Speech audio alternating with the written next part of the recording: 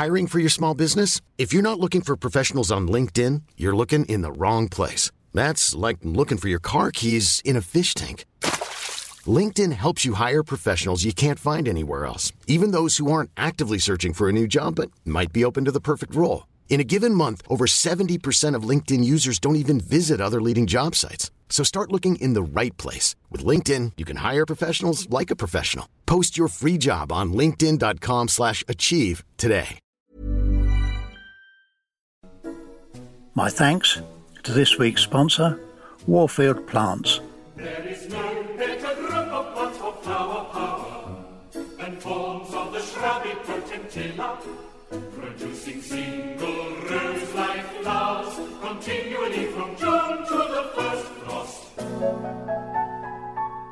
All are very easy. Hello and welcome to This Week in the Garden. I'm Peter Seabrook, here to exchange some news, views, a bit of seasonal advice and hopefully answer some of your gardening quandaries along the way. What's been in the diary this week? Well, another very, very busy few days.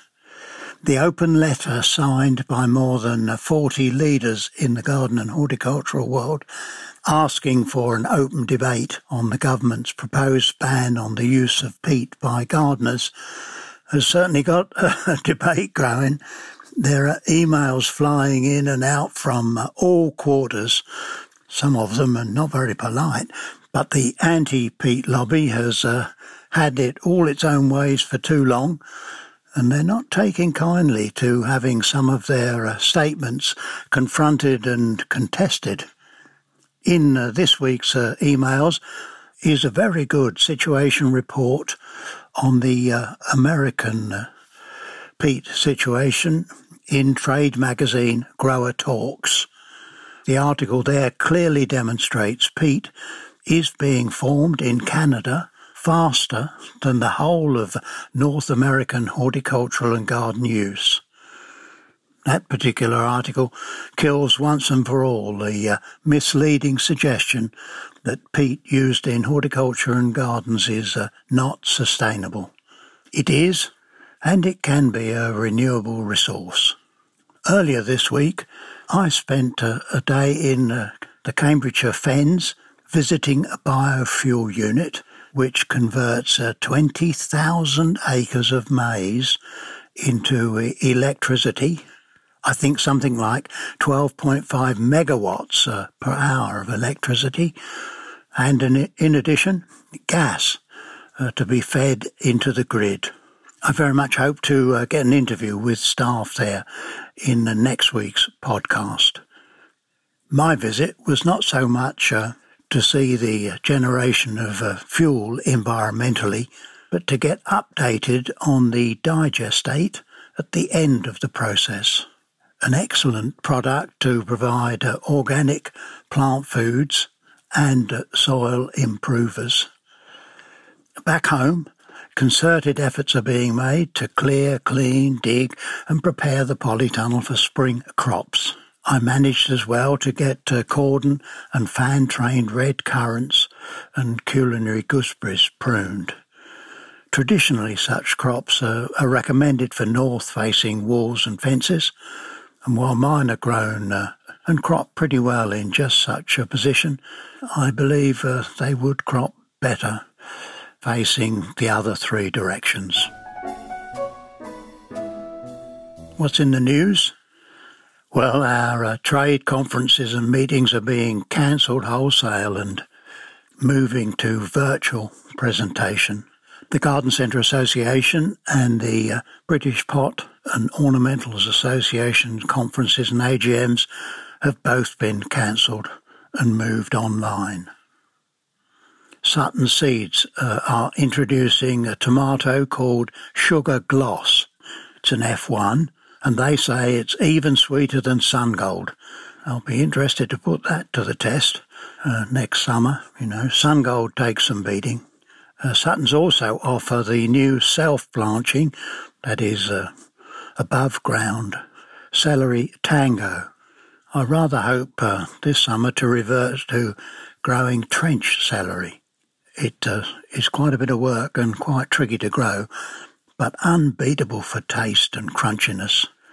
Unfortunately, few seed companies list the trench celery these days, but I see King's offer a red giant trench celery, and Robinson's, of course, have their exhibition white, so I must get my order in for seeds.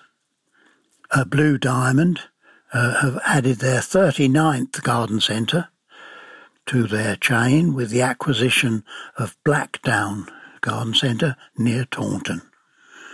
My congratulations to Warfield Nursery's former manager Julian Shaw on his RHS 40-year long service medal.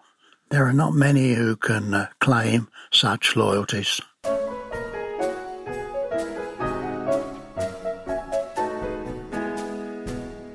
How about a bit of seasonal advice?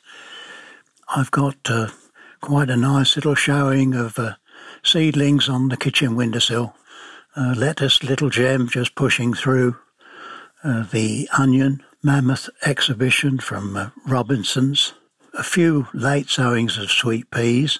I saved a bit of seed from a really long-stemmed plant.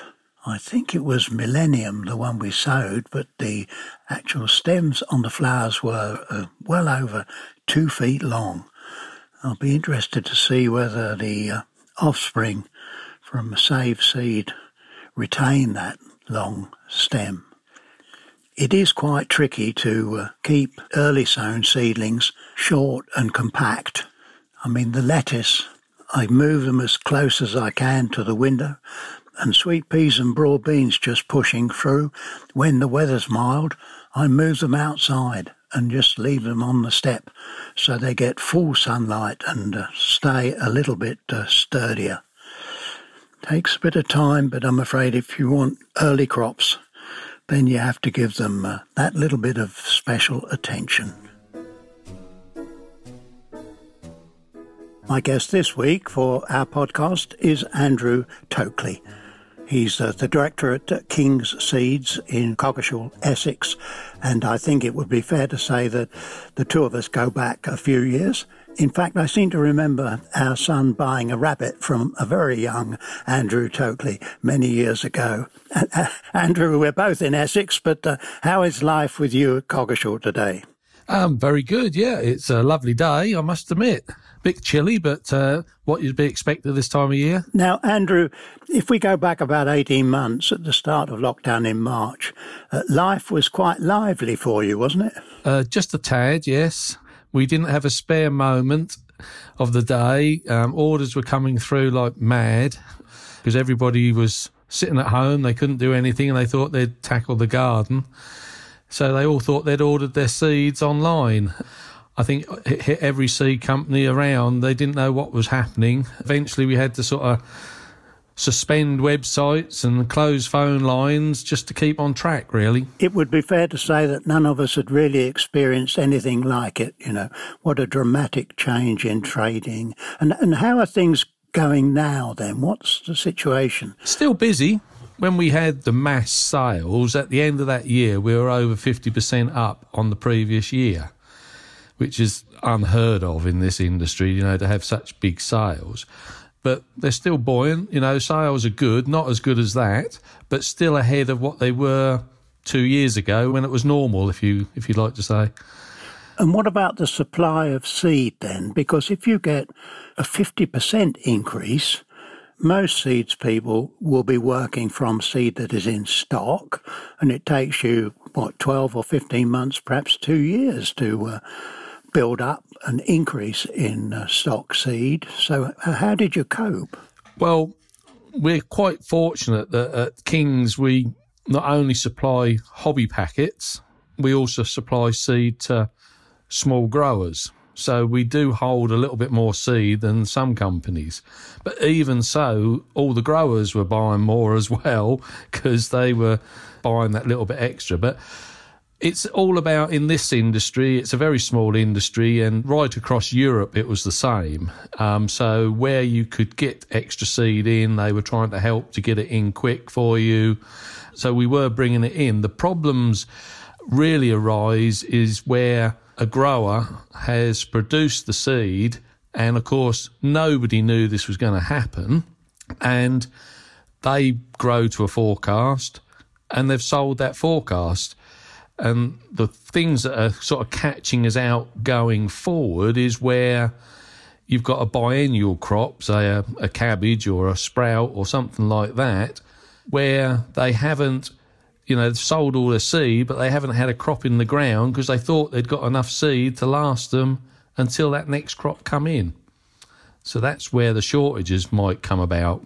I mean, it's quite normal for us to recommend that people place orders early, not just for seeds, but for all kinds of plants, if they want to avoid being disappointed. I suppose that message is more important this year. It is, yes.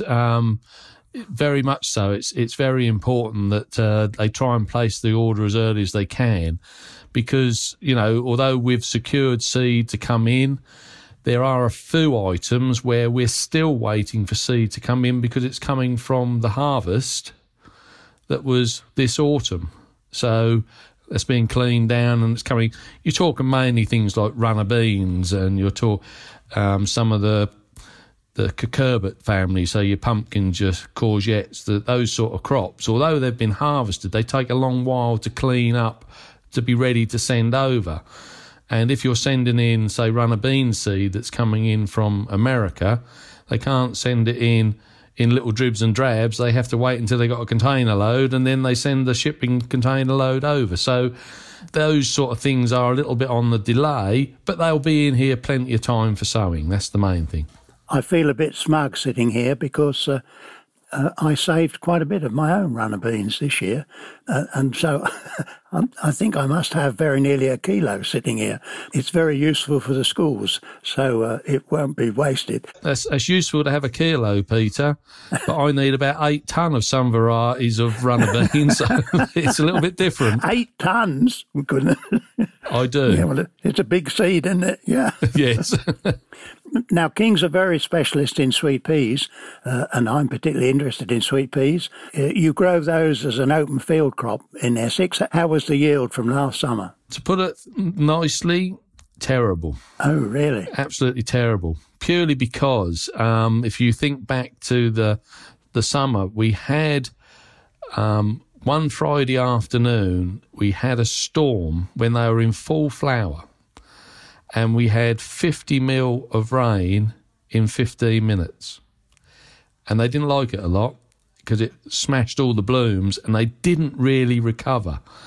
We got enough off them for some stock seed, but where we grow a big crop of mixed sweet peas, where we plant nearly an acre of those, normally off of that you'd get around about half a tonne.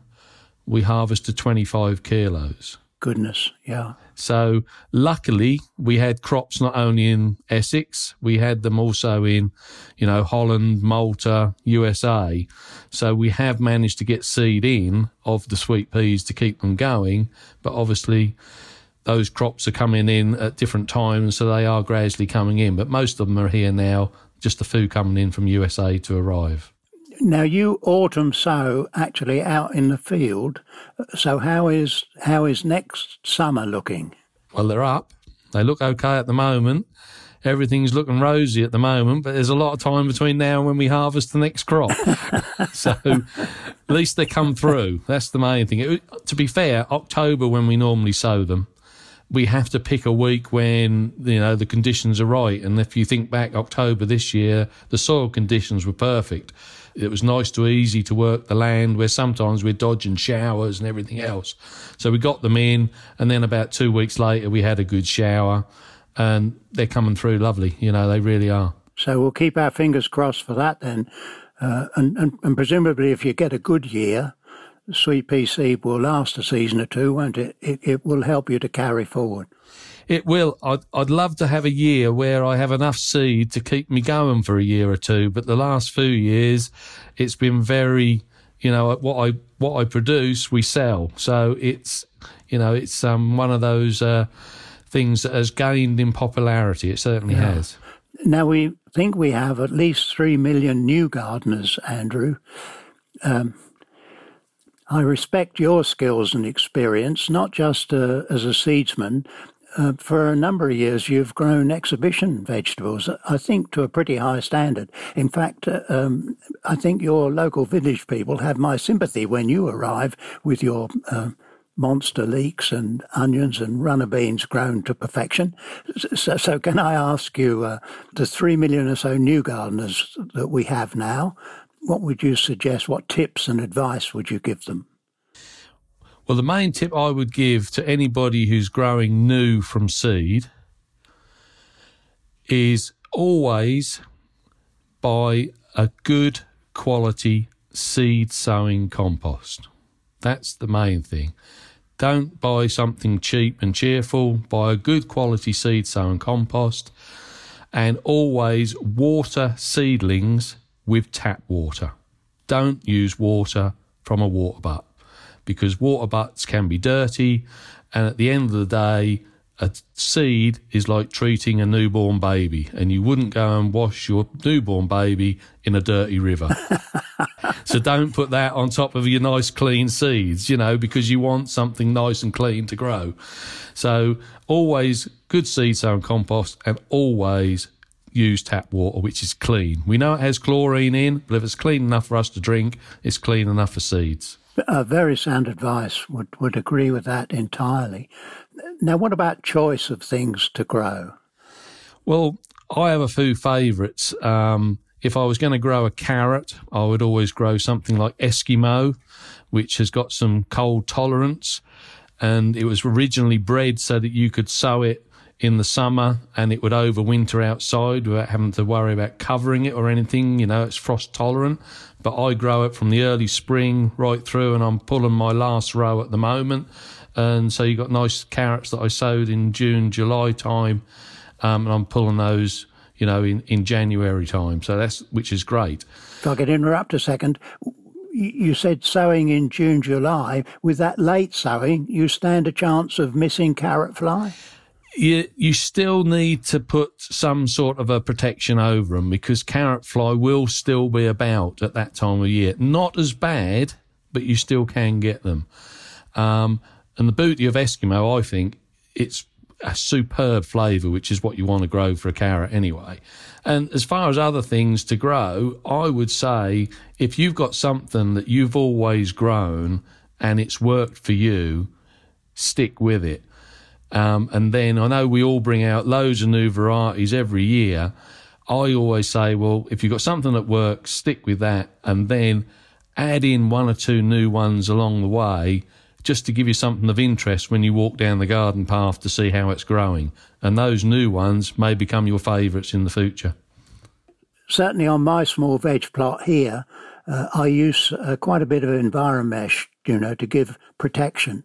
I've got a big frame, actually, that I put over Brussels sprouts and the winter greens, because that not only keeps off cabbage fly as opposed to carrot fly, it also keeps the pigeons off and the cabbage white butterfly off. And so a bit of EnviroMesh I find very useful. A lot of allotment gardeners who are, let's put it this way, a little bit more frugal and don't always want to spend out for EnviroMesh, if you buy scaffold netting, it's even cheaper. Oh, that's... And you can buy it on longer rolls. Oh, I like that tip. Where do you get scaffold meshing? You can find it on any good website, and you can buy scaffold net, and then they'll deliver it to your door on big rolls.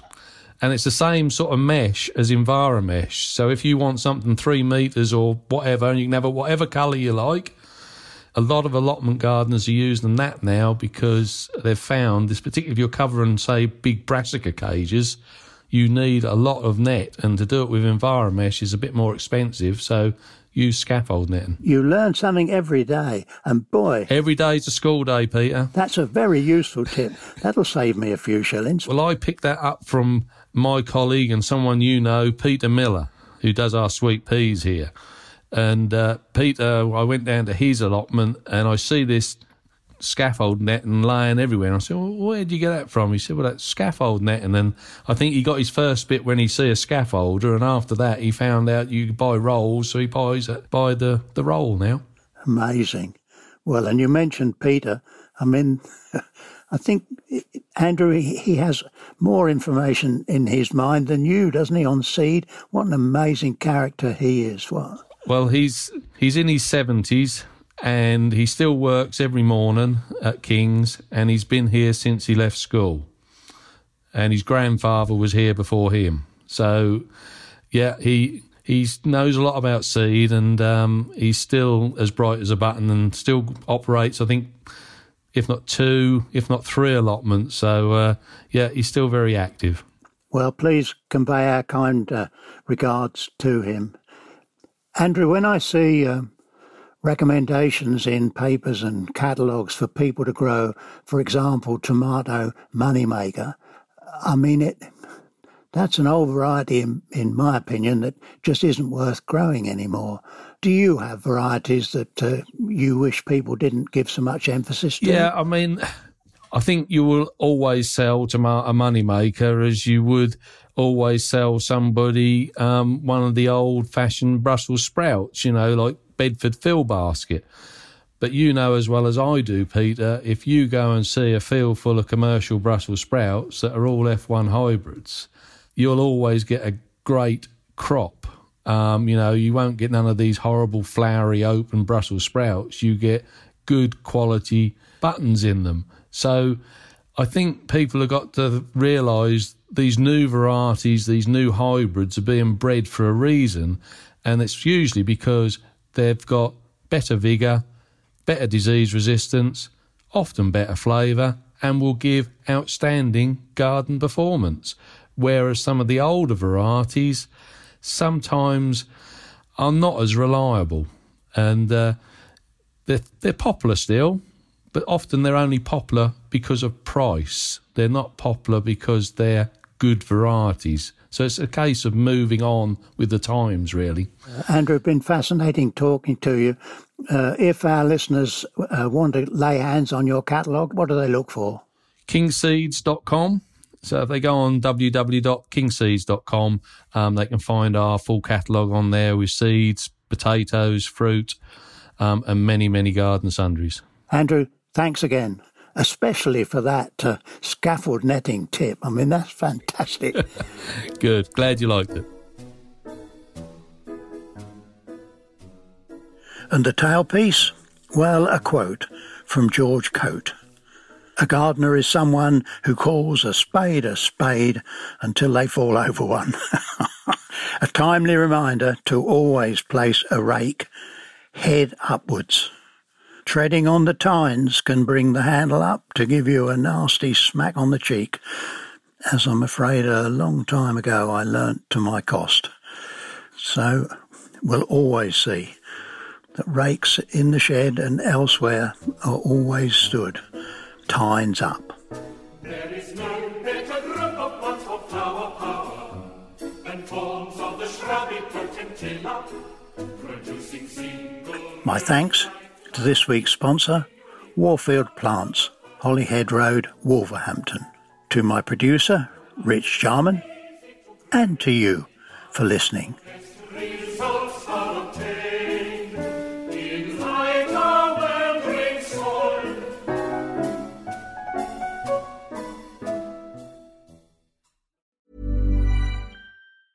Ever catch yourself eating the same flavorless dinner 3 days in a row? Dreaming of something better? Well, HelloFresh is your guilt-free dream come true, baby. It's me, Keke Palmer.